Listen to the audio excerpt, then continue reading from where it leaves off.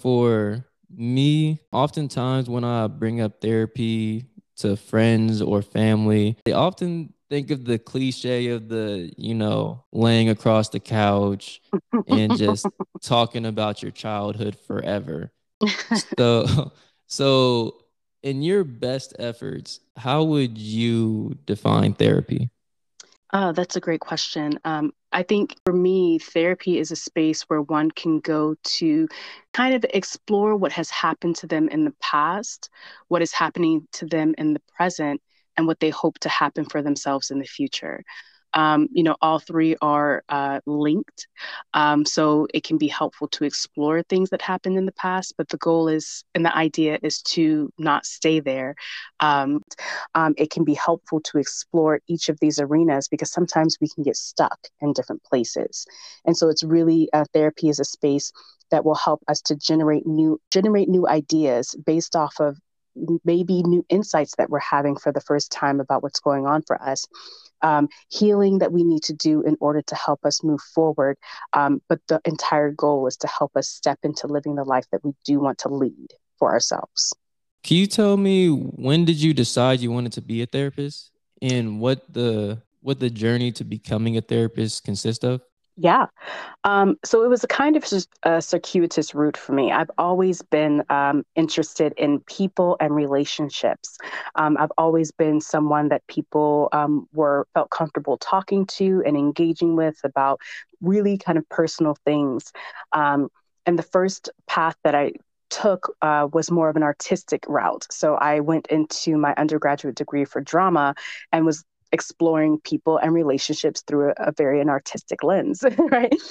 Doing character development, trying to figure out tactics and motives, and really exploring relationships that characters were building and the dynamics between characters in plays and movies and books and stories.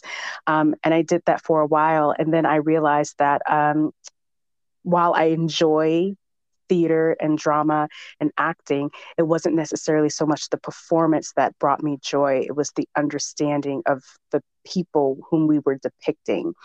And I found myself really be gravitating towards wanting to be more um, hands on, face to face with other live humans and not just characters in Uh-huh. books and plays.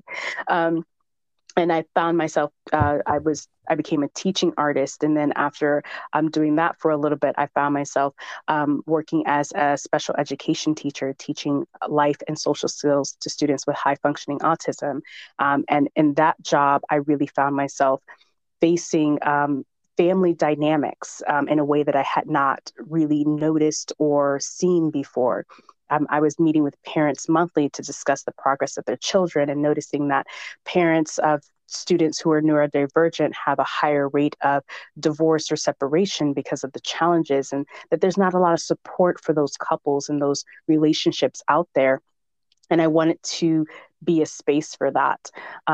So I decided to go back to graduate school. I quit my full-time job. I entered graduate school full time at like the age of like 30 or 31. It was like completely just changed my life. But Mhm. I would do it all again if I had to. And I think that I would probably do it in the same way. So while this is my third career, I do believe it's going to be kind of like my main and final one. Um, I've been seeing clients for about 3 years now, and I find a tremendous joy in the work that I'm doing with all of my clients on a day-to-day basis.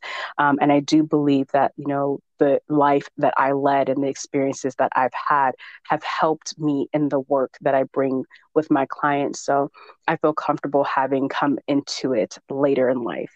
I like the fact that you had the courage to take the risk to making the career changes, because I know for a lot of people, changing changing their career, whether if it's in their 30s or even their 20s, it's a big step, and a lot of people feel like, you know what, this job is paying well and I might not feel fully fulfilled, but Mhm. it's good enough.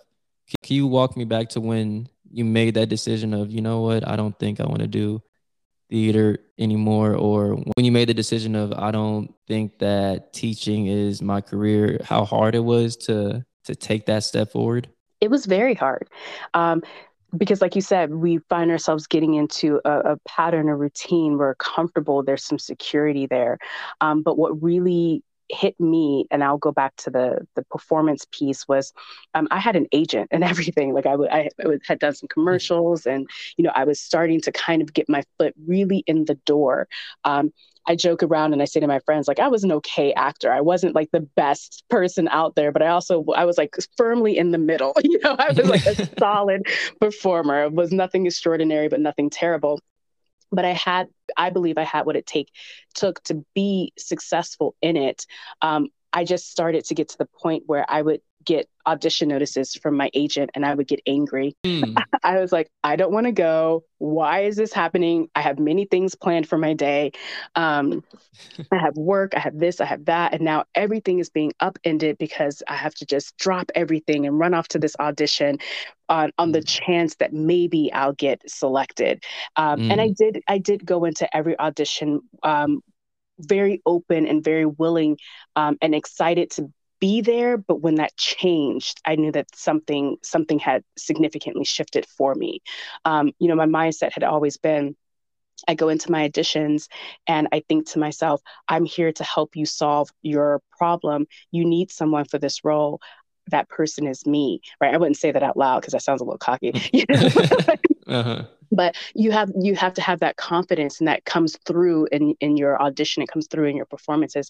I was getting significant number of callbacks or decent number of callbacks, and I was doing okay, according to my agent. But I didn't want to do it. I was so angry to have to be there, and I was not able to step into the mental space or the energetic space to really give my all. And it started to show in my auditions, and I started my callbacks were decreasing. I wasn't really booking. And I said, it's because I don't want to do it. Like I'm not happy doing this anymore. And therefore things need to change. And then with teaching, that was kind of a natural progression, I think, of where I was supposed to be anyway. I do believe that this is a path that was meant for me. And I think I just happened to find myself in a teaching position where I was in spaces where I was acting as an unofficial or unintentional therapist in a way. And I say that very specifically because I was not trained to be a therapist. But when people are hurting or things are happening in people's lives and you happen to be there listening to them, it can feel that people are kind of coming to you and expressing things in a safe space. And so I thought to myself, maybe I should get trained so that I can do this ethically and appropriately. And I never pretended that I was a therapist or a counselor to any of these people who were coming in. But I was an empathetic ear and a listener, and, just kind of like, tried to support just by having a presence. But now, and I was like, I want to know how to be more effective instead of just being a listening ear. I want to know like theories and, ideas and tools and, approaches that I can bring into the space that might be more beneficial than just listening alone. But I will say that sometimes just listening is what a lot of people need anyway. Absolutely. It's funny that you bring up the theater aspect, because for me as a kid, I wouldn't say that I saw a career in acting, but I loved reenacting different scenes from TV shows and movies. And since you were also really into theater, I want to know if you could think of any characters, whether they're from a TV show or movie, etc. What characters do you think need therapy now that you look back on them? Oh, that's such a good one because as we know, TV shows are, especially dramas, right? Absolutely. Almost, we can like throw a dart and hit somebody who needs a character who needs therapy, right? I'm trying to think of something more present day. It's funny because I think back. My mind first immediately goes to cartoons, and I know it's like super silly, but I think about Hey Arnold, and I think of Helga, and I'm like, somebody should have had that girl. Oh, yeah. I was like, that poor girl needed some help. Like, there's so much there. but I'm trying to think of something a little bit more relevant, some not relevant, something a little bit more contemporary. Um, and it's funny.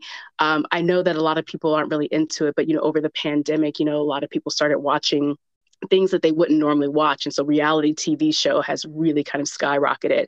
And it's Absolutely. interesting because these are actual people right?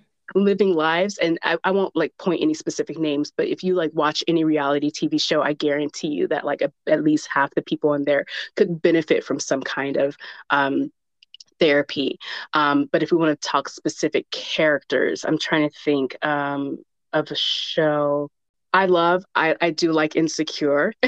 Oh, absolutely. Me uh, too. and like if we think about season one, I think the main character therapy could be beneficial and helpful. I mean, for a lot of people for many reasons. There, but the themes in that are like trying to find yourself, career development, relationship struggles, family, like everything in there, right? And sometimes it's not even so much like this person has a diagnosable issue, like this person is, bipolar, nothing like that. But it's sometimes like life is just hard, things get complicated, and having a space to go talk it out and figure out, just kind of not talk it out and just, this is what's happening. This is insane. This is crazy. This feels really weird. I don't know why I'm making these choices. Have someone who's not going to judge you, but who's going to ask you, okay, walk me through why you made that choice. How did you think it was going to be helpful to you? Is it acting in the way that is aligned with your values? Is it going to help you get to where you want to be? Right? All of those questions are, that's therapy, right? And any of the characters in Insecure, especially season one, had somebody maybe ask them those questions, might have made different choices for themselves and might have, things might have Abs- been different. Absolutely. I think the what is the I can't believe I'm forgetting her name. Molly. She Mm-hmm. actually goes into therapy because the main character Issa tells her like, maybe you just need therapy.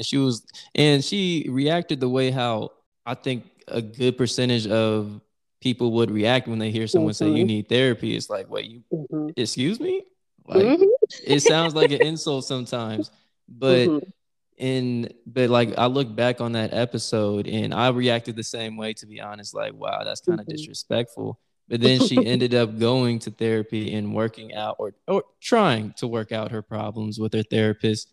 Mm-hmm. And now like 6 years later, when I look back on that episode, I'm like, you know what, I wish I could find a nicer way to tell my friends that they should go get therapy, because it benefits a lot of people. And Mm-hmm. the thing about Insecure that I really do love is that it starts when she's in her 30s. And Mm-hmm. she has the Mm-hmm. comfortability of just saying, hey, you know what? I don't have it figured out and I'm Yeah. very comfortable and I don't see any progression. I don't see anything, like nothing's changing. I'm still living with my boyfriend. I'm still living Mm-hmm. in the same area that I've always been used to. And Mm-hmm. throughout the season, you see her go through her growth. Yeah. Especially for me, I really did not like the main character. And that's why I kept watching every Mm-hmm. single episode, because not to give away any spoilers to anybody who may end up starting it for the first time, but there's like I think a certain part in the episodes where one of my favorite characters is betrayed. Mm. And I just did not like Issa for like 3 seasons. And then it got to like the fourth season. And I was like, you know what? She's learned from her mistakes. Mm-hmm. I'll give her the benefit of the doubt. Yeah. Yeah. And I think that's a really important, what I love about that plot, that character line, is that it shows that we are capable of change, we are capable of growth, we are capable of reflection and introspection that lead to growth and change, right? Um, and all it really takes is us making the choice to go, I want something different for myself. This isn't what's happening right now is not necessarily working for me, and or if, even if it is, I just want something different. And that's a very strong statement. And it's not as simple as it seems, because a lot of fear comes with that. Well, if I make a change, what will that mean for my relationships? What will that mean for, my career? What will that mean for, my life? All of those things are valid questions. And it's honestly what keeps a lot of people in the same places that they are, that fear of what happens if I make the change. Absolutely.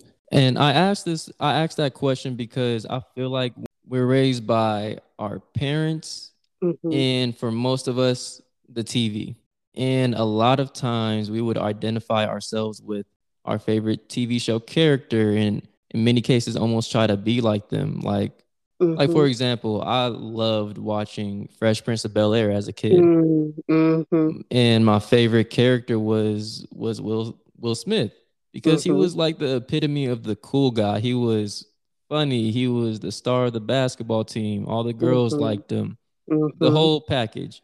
But now that I'm older and I look back on that character and I start to see the hidden layers of him, Mm-hmm.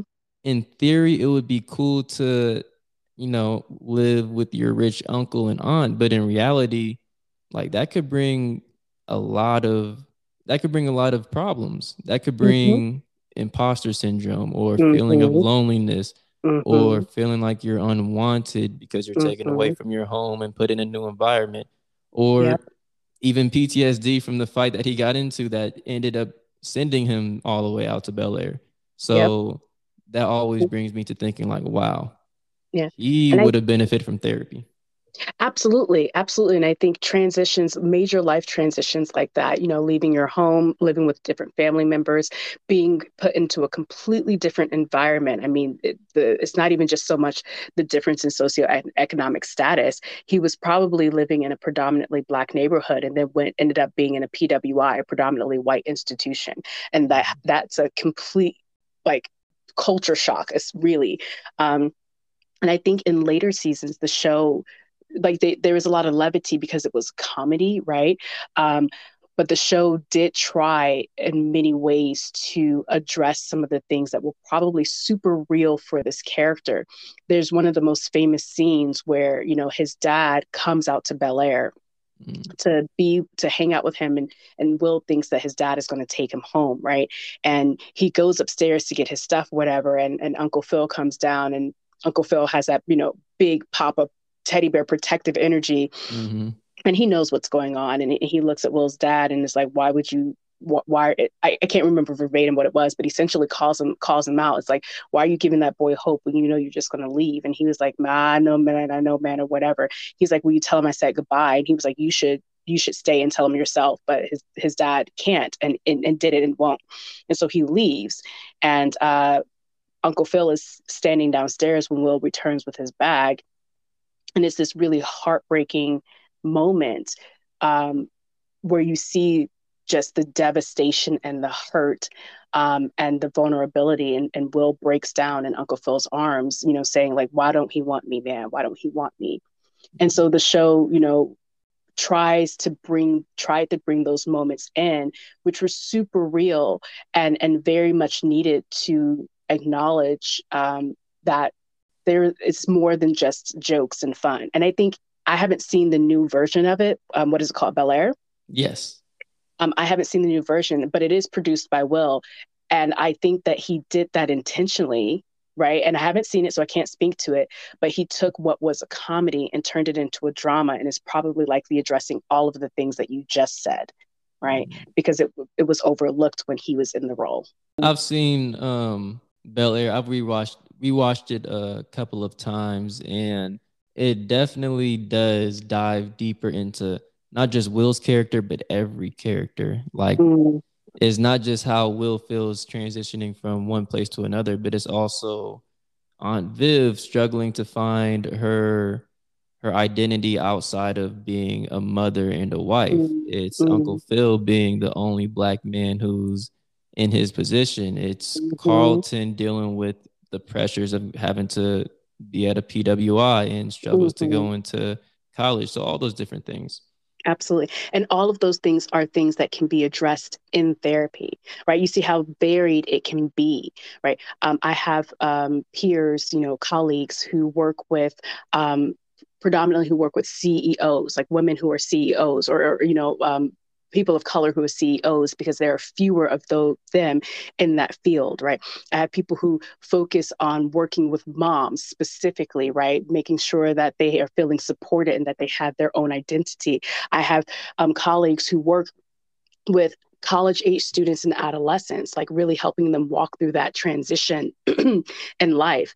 And I myself work with a lot of Black clients just about self-development and empowerment, and specifically Black women stepping into and owning everything that we are, while also addressing that superwoman complex and being like, that's not all that we are. We can be so much more, and we can prioritize ourselves, right? Any of those characters and any of their struggles, they can be in therapy and talking about those and having a third party and a neutral, non-judgmental person to really help them flush out, this is how I'm feeling about this. And maybe I want something a little different, or maybe I just need a little help understanding why I'm feeling the way that I'm feeling, or like, man, I want something different for myself. Okay, what is that? What is it that we want? How do we get there? Any of them can benefit from being in therapy. Oh, yeah, absolutely. Now, when we talk about all the benefits of therapy and the big changes that it could give you and just the benefits of it, we still, however, have that lack of therapy, especially in many communities. Why do you think there is such a negative stigma around therapy, and how do we normalize it if we can? Oh, that's such a phenomenal question. And there's so much historical context to it. Um, like I'm showing, part of me is like, how do I even get into it? But like, I guess I'll kind of jump into the middle of it, right? This country has very intense Black-white relations, stemming from, the fact that people were enslaved, like forced into this land, and then repressed, oppressed, victimized, hunted down like for centuries. And then these that mentality was institutionalized into our policy of this country.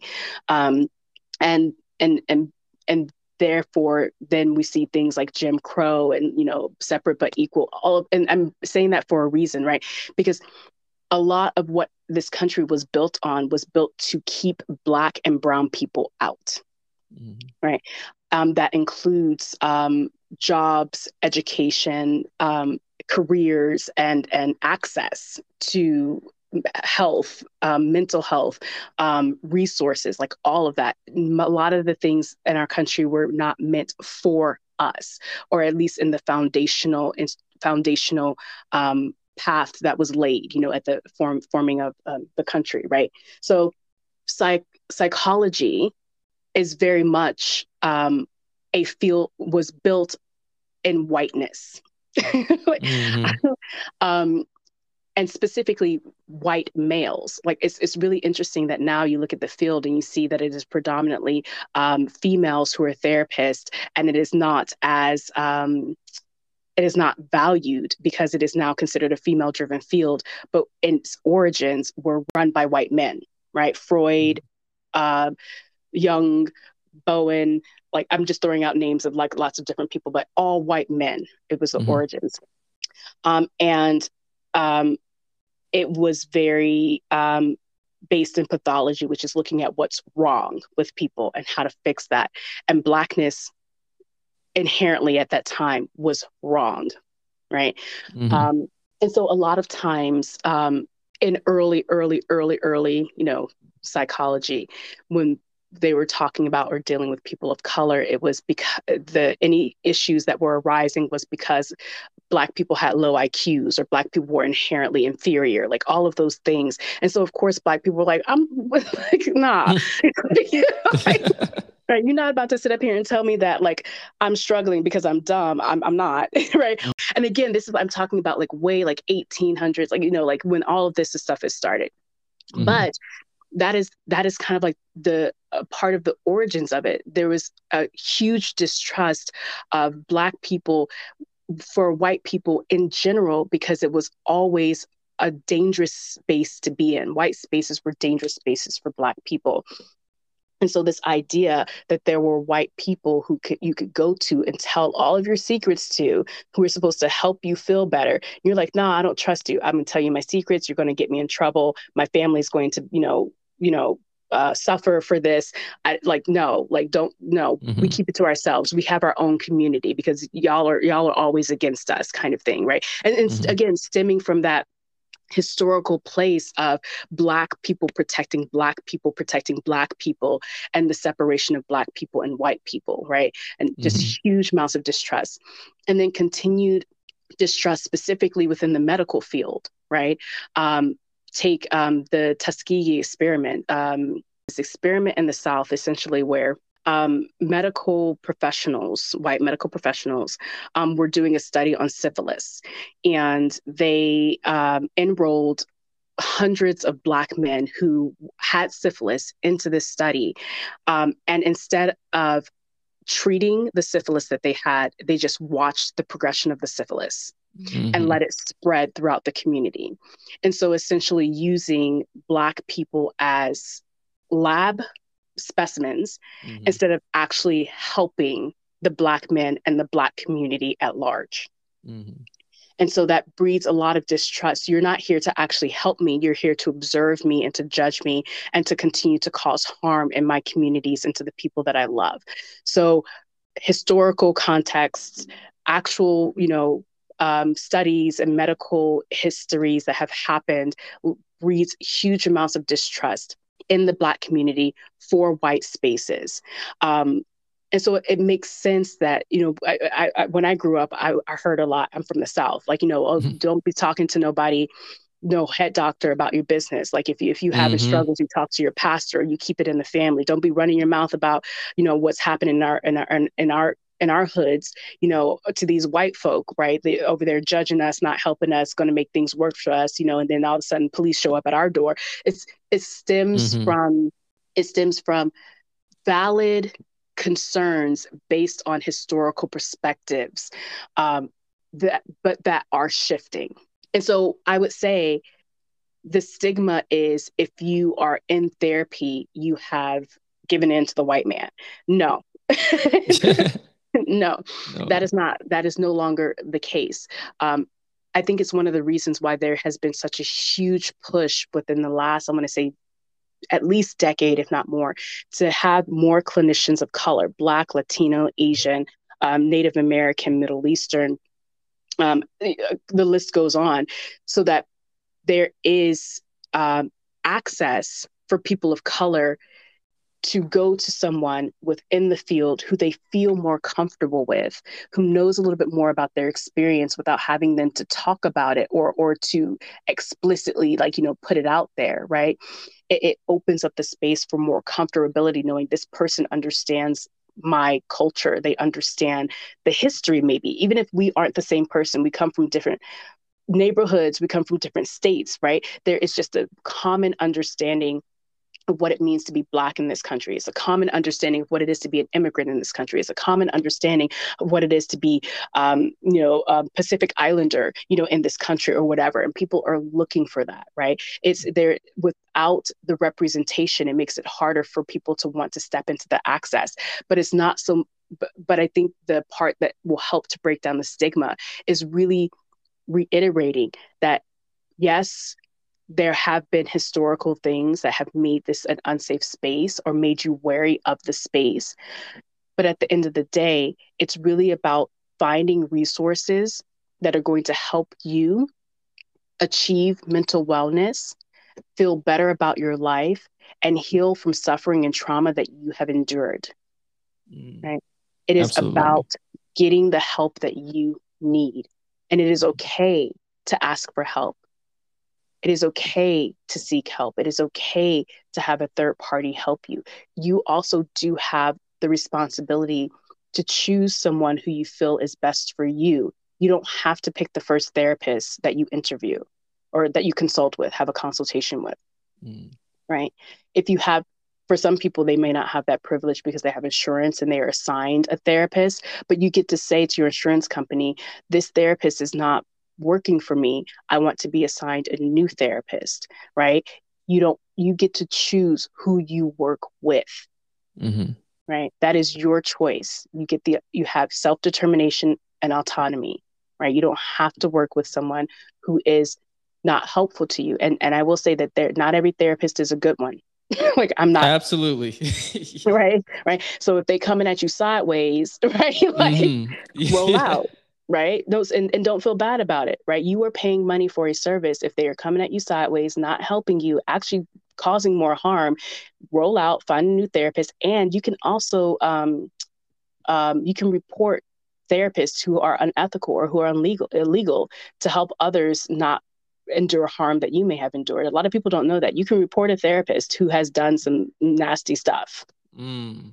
right? Wow. And they will be held accountable. Right. So does that answer the question? I said a That lot. no, no, no, no. It was perfect. It was a lot of things that like helped me think about even more because, going back to what you said about the whole Tuskegee experiment and why we have this distrust over, for lack of better term, white medicine Mhm. and, people who don't look like us being in that other seat, listening to everything that we're saying. Cause I remember the first time that I tried therapy, I remember it was very uncomfortable because it was with a white woman, and I Mhm. would have that psychological thought in the back of my head, like, hold up, like, why are you like, what are you writing down right now? Like, what? Mhm. Like, I did, like, it just felt like I was a test subject, and I know, like, deep down, it's like they're doing what every therapist does. They just want to keep Mhm. notes so that they can help Mhm. me, but it Mhm. just felt uncomfortable, and just for me in the beginning I wanted to have someone who looked like me just because I wanted, someone that I could almost relate to. I don't want to have to explain the black experience on Mhm. top of my already problem. I want Mhm. someone who could see like, oh, I can see why you're going through that. I can see why you may feel this way so that we could better work towards the problem. Yeah. Absolutely.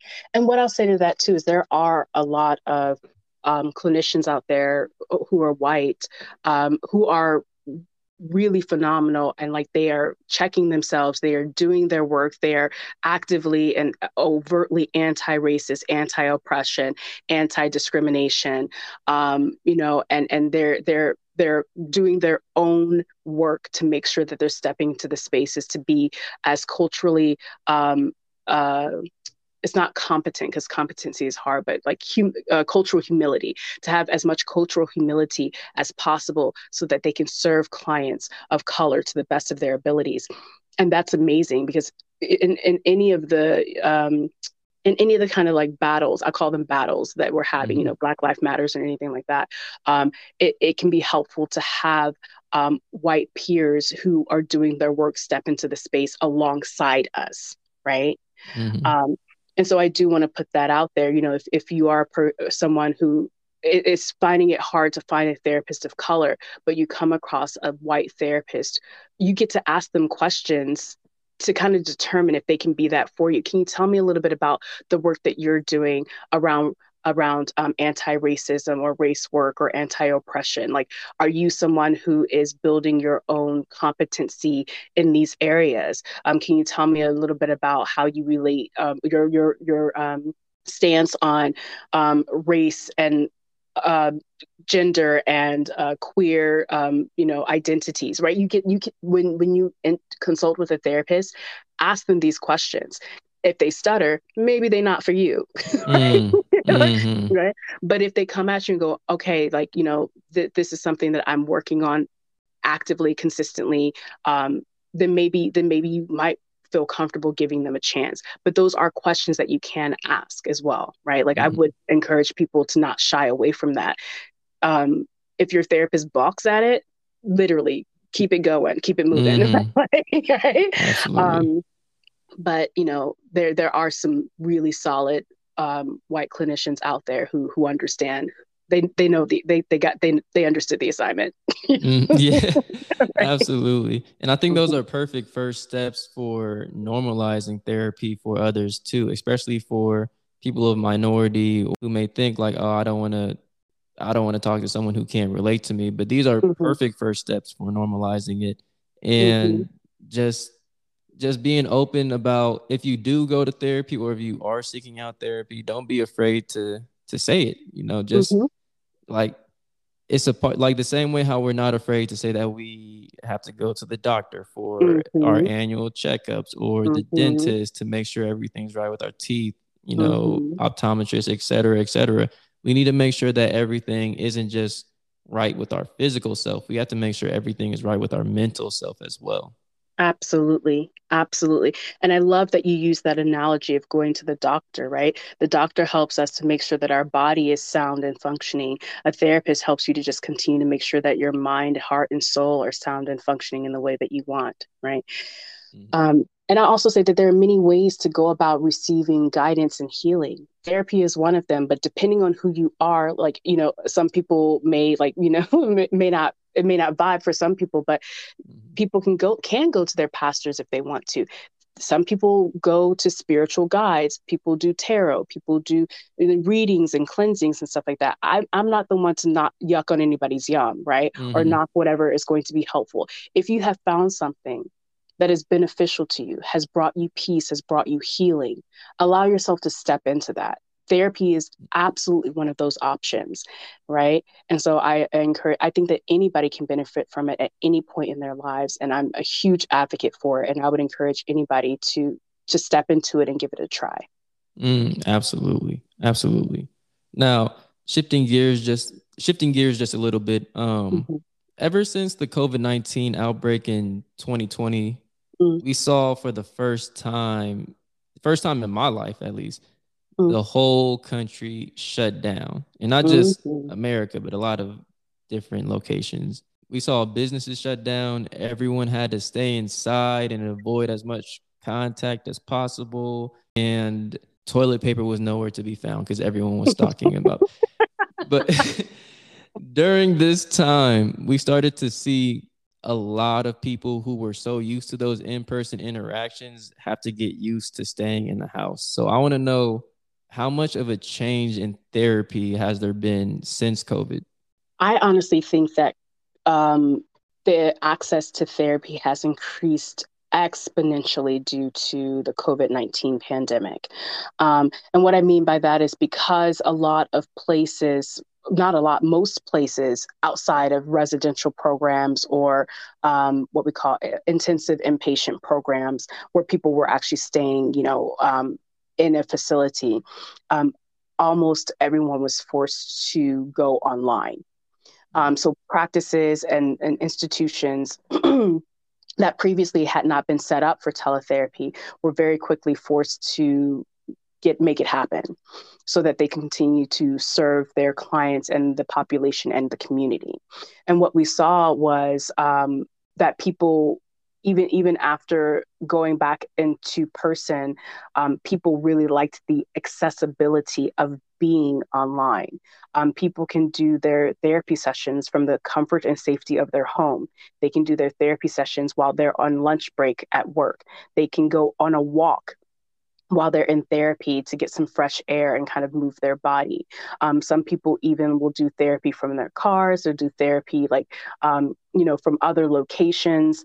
Um, it just allows, and I mean, we live in LA, so like, not having to get into your car and drive, possibly like 5 miles can literally take you maybe 45 minutes, right? Mm-hmm. So not having to deal with the massive amounts of traffic that we have in LA has just made therapy so much more accessible and um, and possible for people who it may not have been possible for previously. So I think that that's been really, really, really beneficial. Um, and the other thing I'll say to that is like during the pandemic, anxiety, depression increased exponentially amongst the common person, and those are very common anyway. Everyone at some point in their lives will experience anxiety and will experience feelings of depression. But during the pandemic, it was quite intense, widespread. And so people having ability to kind of log on and speak with someone about their anxieties and how they were feeling impacted by the pandemic and job loss and not being able to see family and feeling cooped up and, fears and concerns was also really helpful. And teletherapy has remained even now as things are opening up. I was going to say life is kind of quote unquote back to normal, even though it's not really, because the virus is still very much raging out there, and actually cases are Mm-hmm. rising right now with this newest variant. Mm-hmm. But people are, I will say, like I've talked to my clients, I don't have the option to do in person at this particular time, but I've addressed it with some of my clients, and they're like, "No, I'm good. Like I'm chilling. I get to be at home. I don't need to like be going anywhere." That's cool, right? Mm-hmm. It's still as effective as in person. We get the work done. We get into the depth of it. I get to ask questions and gently challenge you about, the choices that you're making, what you want for yourself, and check in and make sure that I'm holding you accountable to the things that you're saying that you want to do. It's still gently, right? If you don't do it, I can't force you, right? But we can talk about maybe why you didn't. So it doesn't impact the quality of the work. It's very interesting when you brought up like the spikes in anxiety and all these different worries during the pandemic. It was very interesting to me the first time when I heard that people were going through depression and anxiety from having to stay home, because just for me at the time I was in my senior Mm. year, and I had to commute an hour away from Wow. home and Yeah. classes every day. And Hmm. at that time, I was working an hour away, and I had to juggle a lot on top of taking full loads of classes. So when the pandemic hit and they said, right, we need everybody to stay home and take your classes online, I was, and my job said the same thing, like, you guys have to just stay home.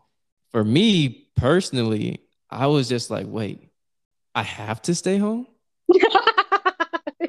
Like, it's not just a choice anymore. Like, oh, this is Right. perfect. Like, I get to just Yes. stay home. I get to watch my favorite movies, and I don't have to drive. Yes. And stimulus checks were coming in. I was like, oh, this is paradise. But Yes. but then, like, as I would call my friends and I would ask them how they're doing, I saw a big difference, like, from me and my extroverted super social friends. They Hmm. felt like Hmm. they were just stagnant. They felt like nothing was moving for them. They wanted the world to open back up. So it was Hmm. very, very interesting for me to see, Yeah. like, oh, this actually, like, what seems peaceful to me could be someone else's hell. Absolutely. Absolutely. And I want to normalize that and just validate that there for introverts, they were like, yes, this is what we've been waiting for. Like, Right. right. But for others, it could, especially, and each situation is so different. So for those who are much more extroverted, not being able to have that in-person social engagement was really challenging. But then we think about those who had kids, parents, were really struggling during that time.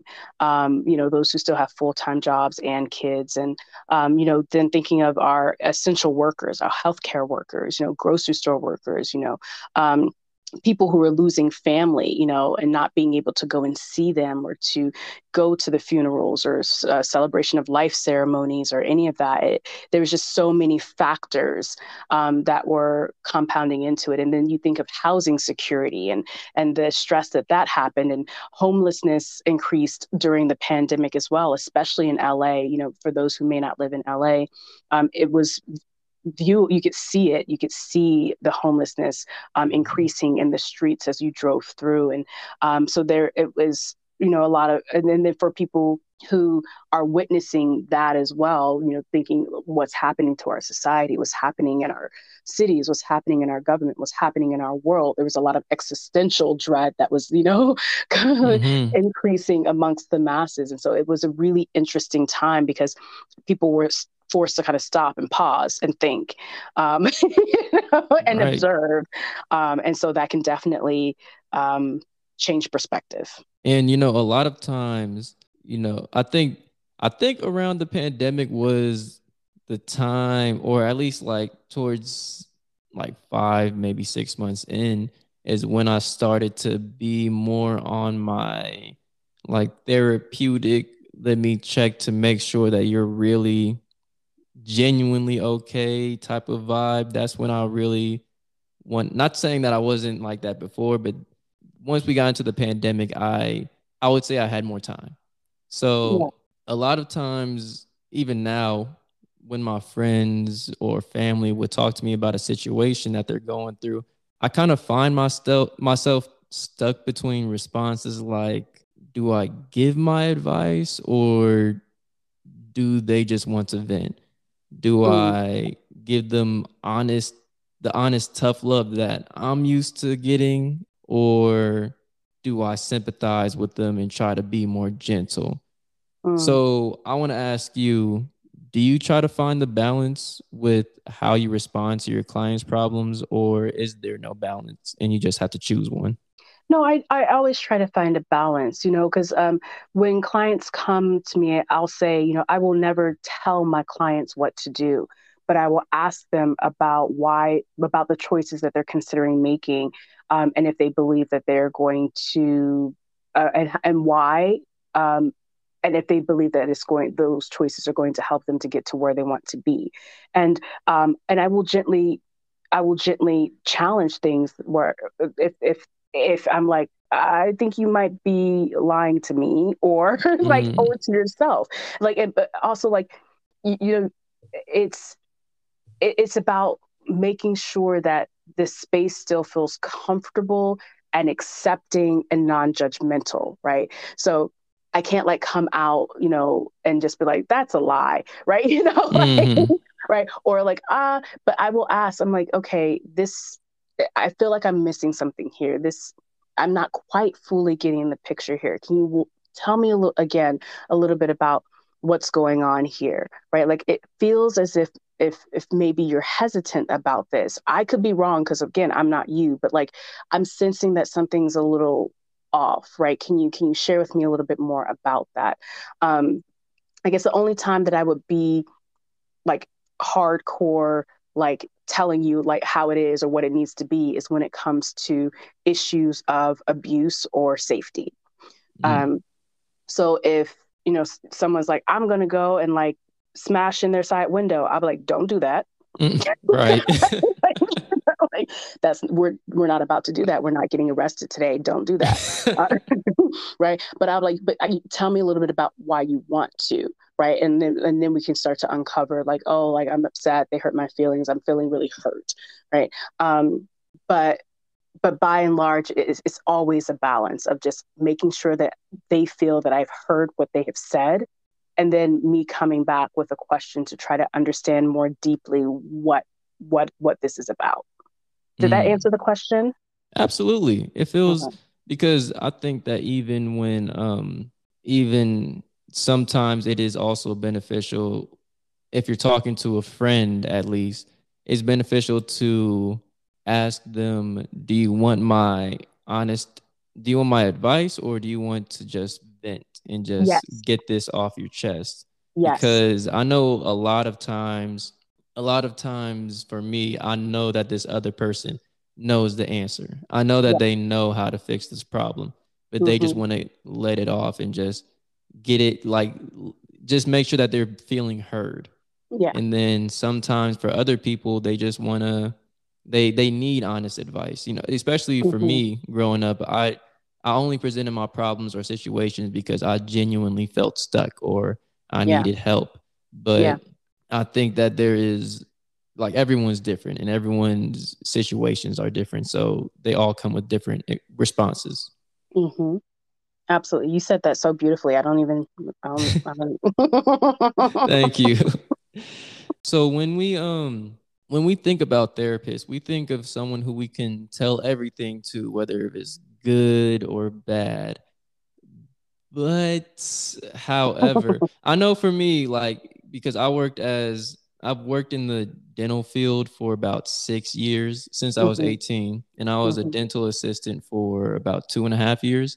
Nice. And a lot of times, like, I would have patients who would come in and treat us like we're their therapists. Mm. And a lot of times that's beautiful. Like, if you want to just come in just to talk while you're getting your teeth clean or whatever it may be, like, we definitely want you to feel comfortable.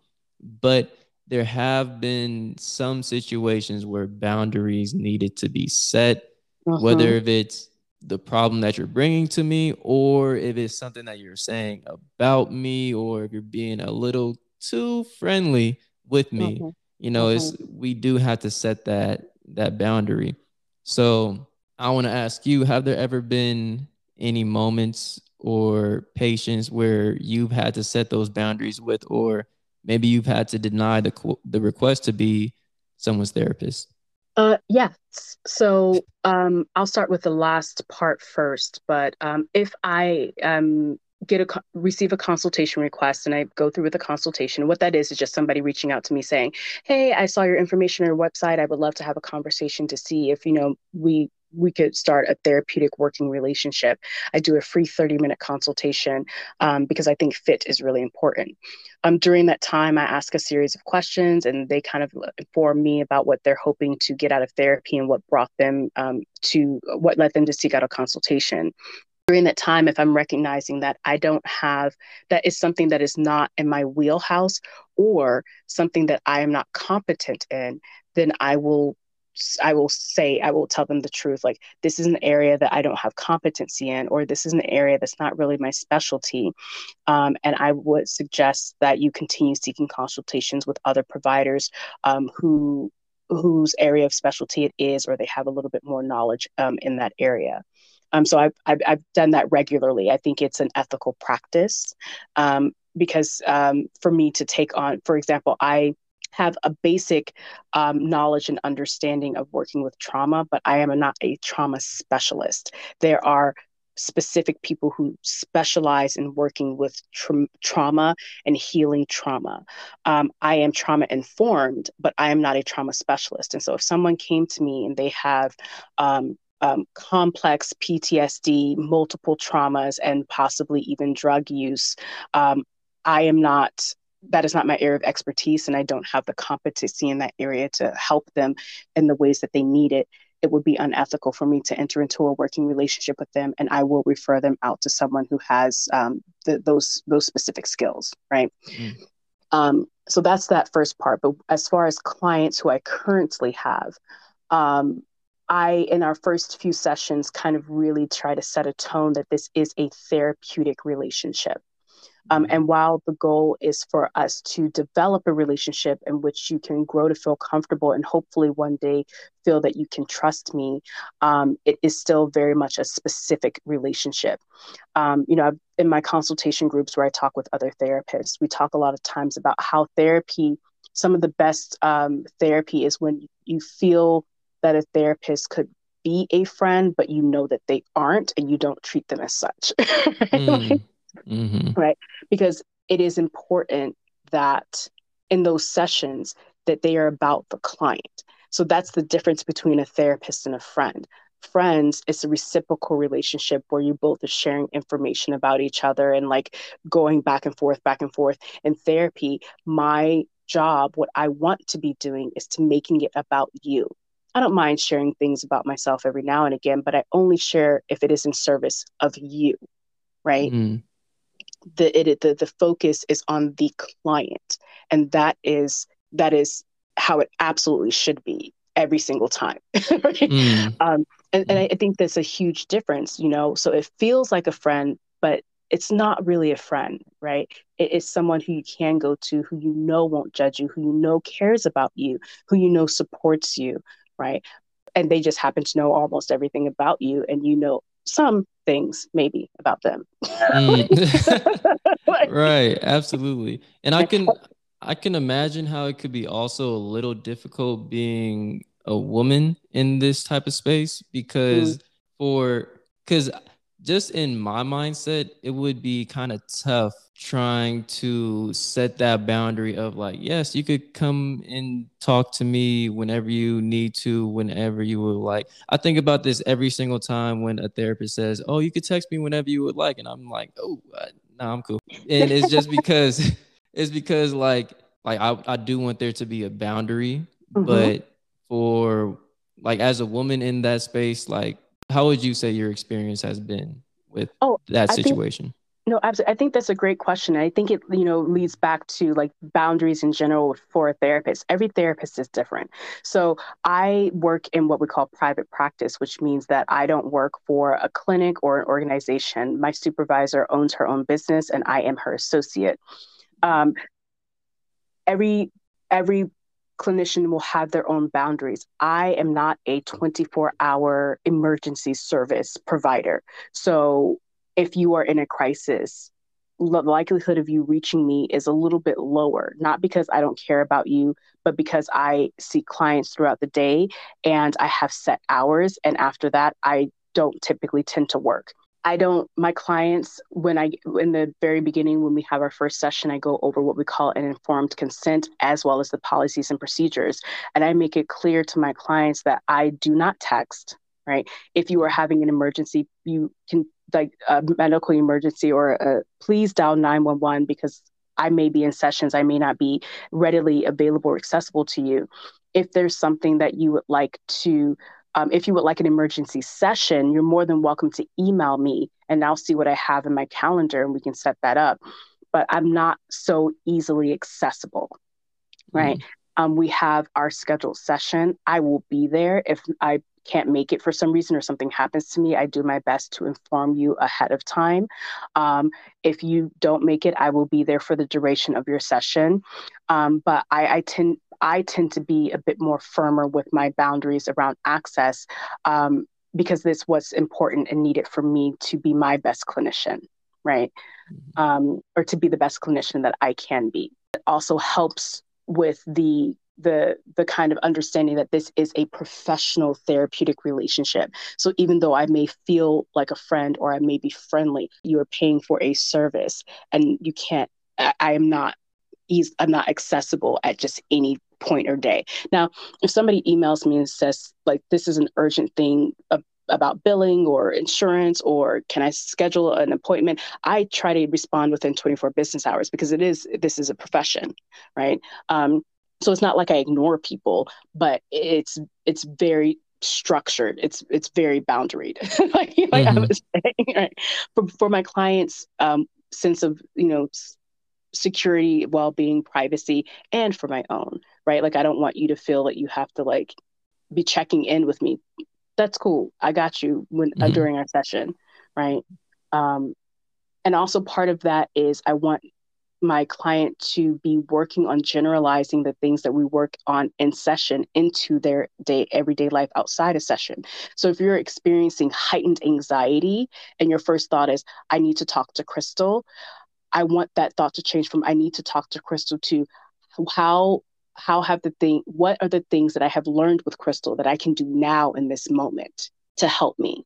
I like while I yes, I'm a huge fan of therapy and yes, it is my job, but the goal is not to be in therapy forever unless you were specifically there because you want to be there for maintenance, mm-hmm, right? The goal is to get to where you want to be and where you hope to be, whether that's managing your anxiety, achieving, setting goals for yourself and achieving those goals, learning how to have better communication with partners, friends, and family, or whatever, right? That is the goal. Right. That is what we're working on. And I think that's another thing that makes it a difference. If you're feeling that your therapy isn't doing anything, that y'all aren't talking about anything, that it's not going anywhere, ongoingly, right? That's something to bring up with your therapist. Occasionally there'll be a session here or there where it feels a little lighter and then you're like, oh, that was just like kind of chill, like nothing too, like too insightful popped up. That's okay. Every now and again for a session to be like that, but it should feel that they're helpful and productive to you by and large. And that's another boundary piece.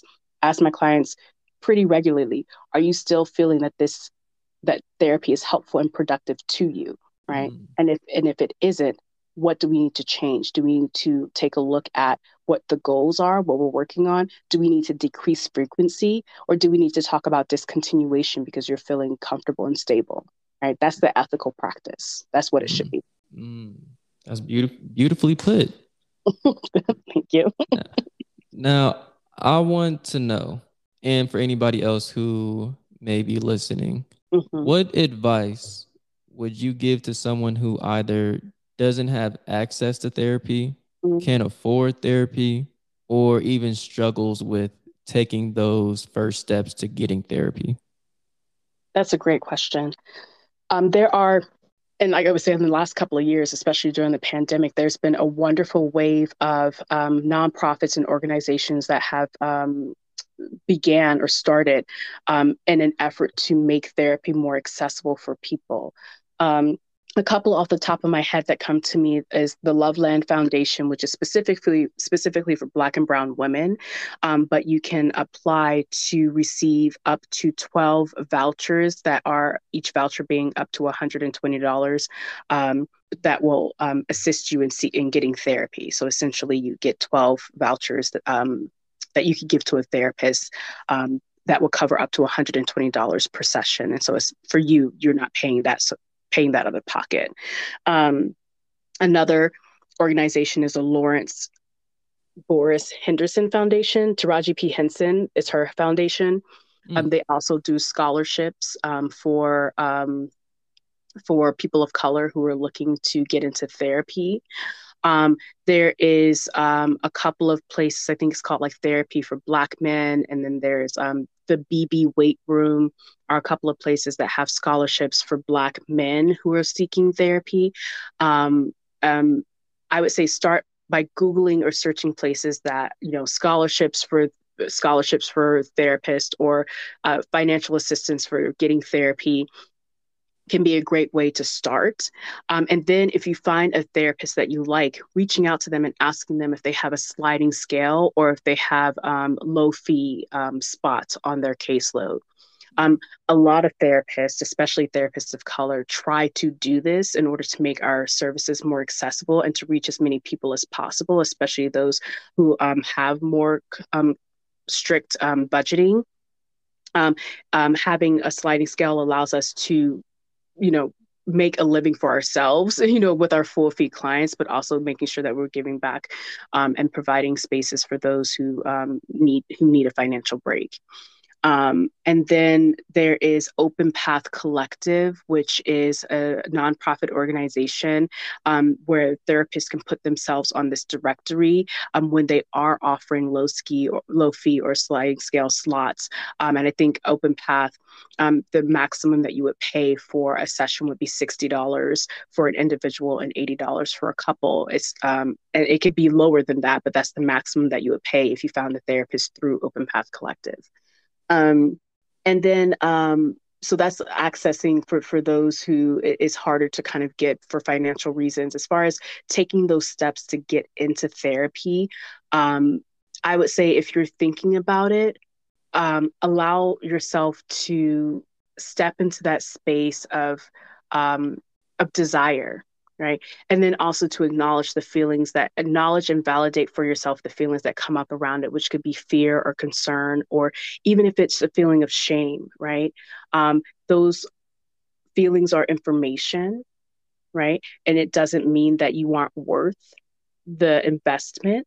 It just means that you're a human who's coming up against probably a lot of internal, societal, and systemic barriers that are rearing their heads as you're trying to think about making a change for yourself, right? And then allowing yourself to notice those feelings come up, and then reminding yourself that this is about me and my growth and my healing. And if that's the goal, then I'm going to step over these things. I'm going to step over the fear. I'm going to step over the social barriers. I'm going to step over the systemic taboo or stigma, and I'm going to put myself first, and I'm going to get better because that is what I want and that is what I need. Right. And so it's not about trying to push those fears aside. It's about acknowledging them and going, hey, I know where this is coming from. I know that this stems from a place of protection. And thank you for trying to protect me. But what I really need is to address this and to heal. So I'm gonna move forward with it anyway. That's amazing. That's beautiful. I Thank want to you. say I want to say thank you so much for being in this space of therapy because like we've said in this interview, we don't see too many people who look like us Hmm. accessing therapy, let alone jumping into the field of being a therapist, especially for the past centuries, decades, however long. So Hmm. the fact that you are in this space and you're offering this help to anybody who, or to any, not just offering your help, but if you don't feel as though you fit their description, you still offer links and different Hmm. paths for them. And I just want Hmm. to say thank you so much for that because I know, even though I don't know any of your patients, I know a lot of them have either improved their lives or are in a better place than they were before because they've met you. I just want to tip my hat off for you for that. Oh my gosh, thank you so much for saying that.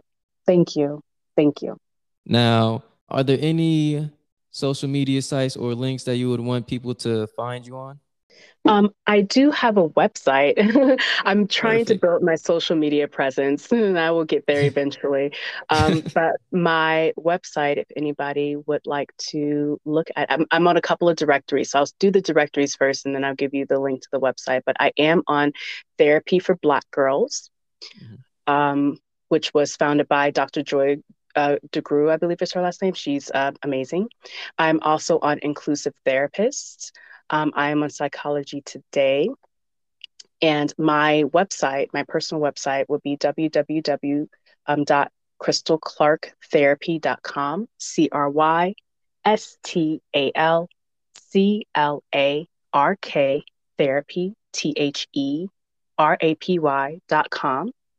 And that's my website. Perfect. Perfect. Well, we've come to the end of the episode, and I just want to say thank you once again for taking time out of your day to do this for me. I really appreciate it, and I can't wait to release this episode. You did perfect.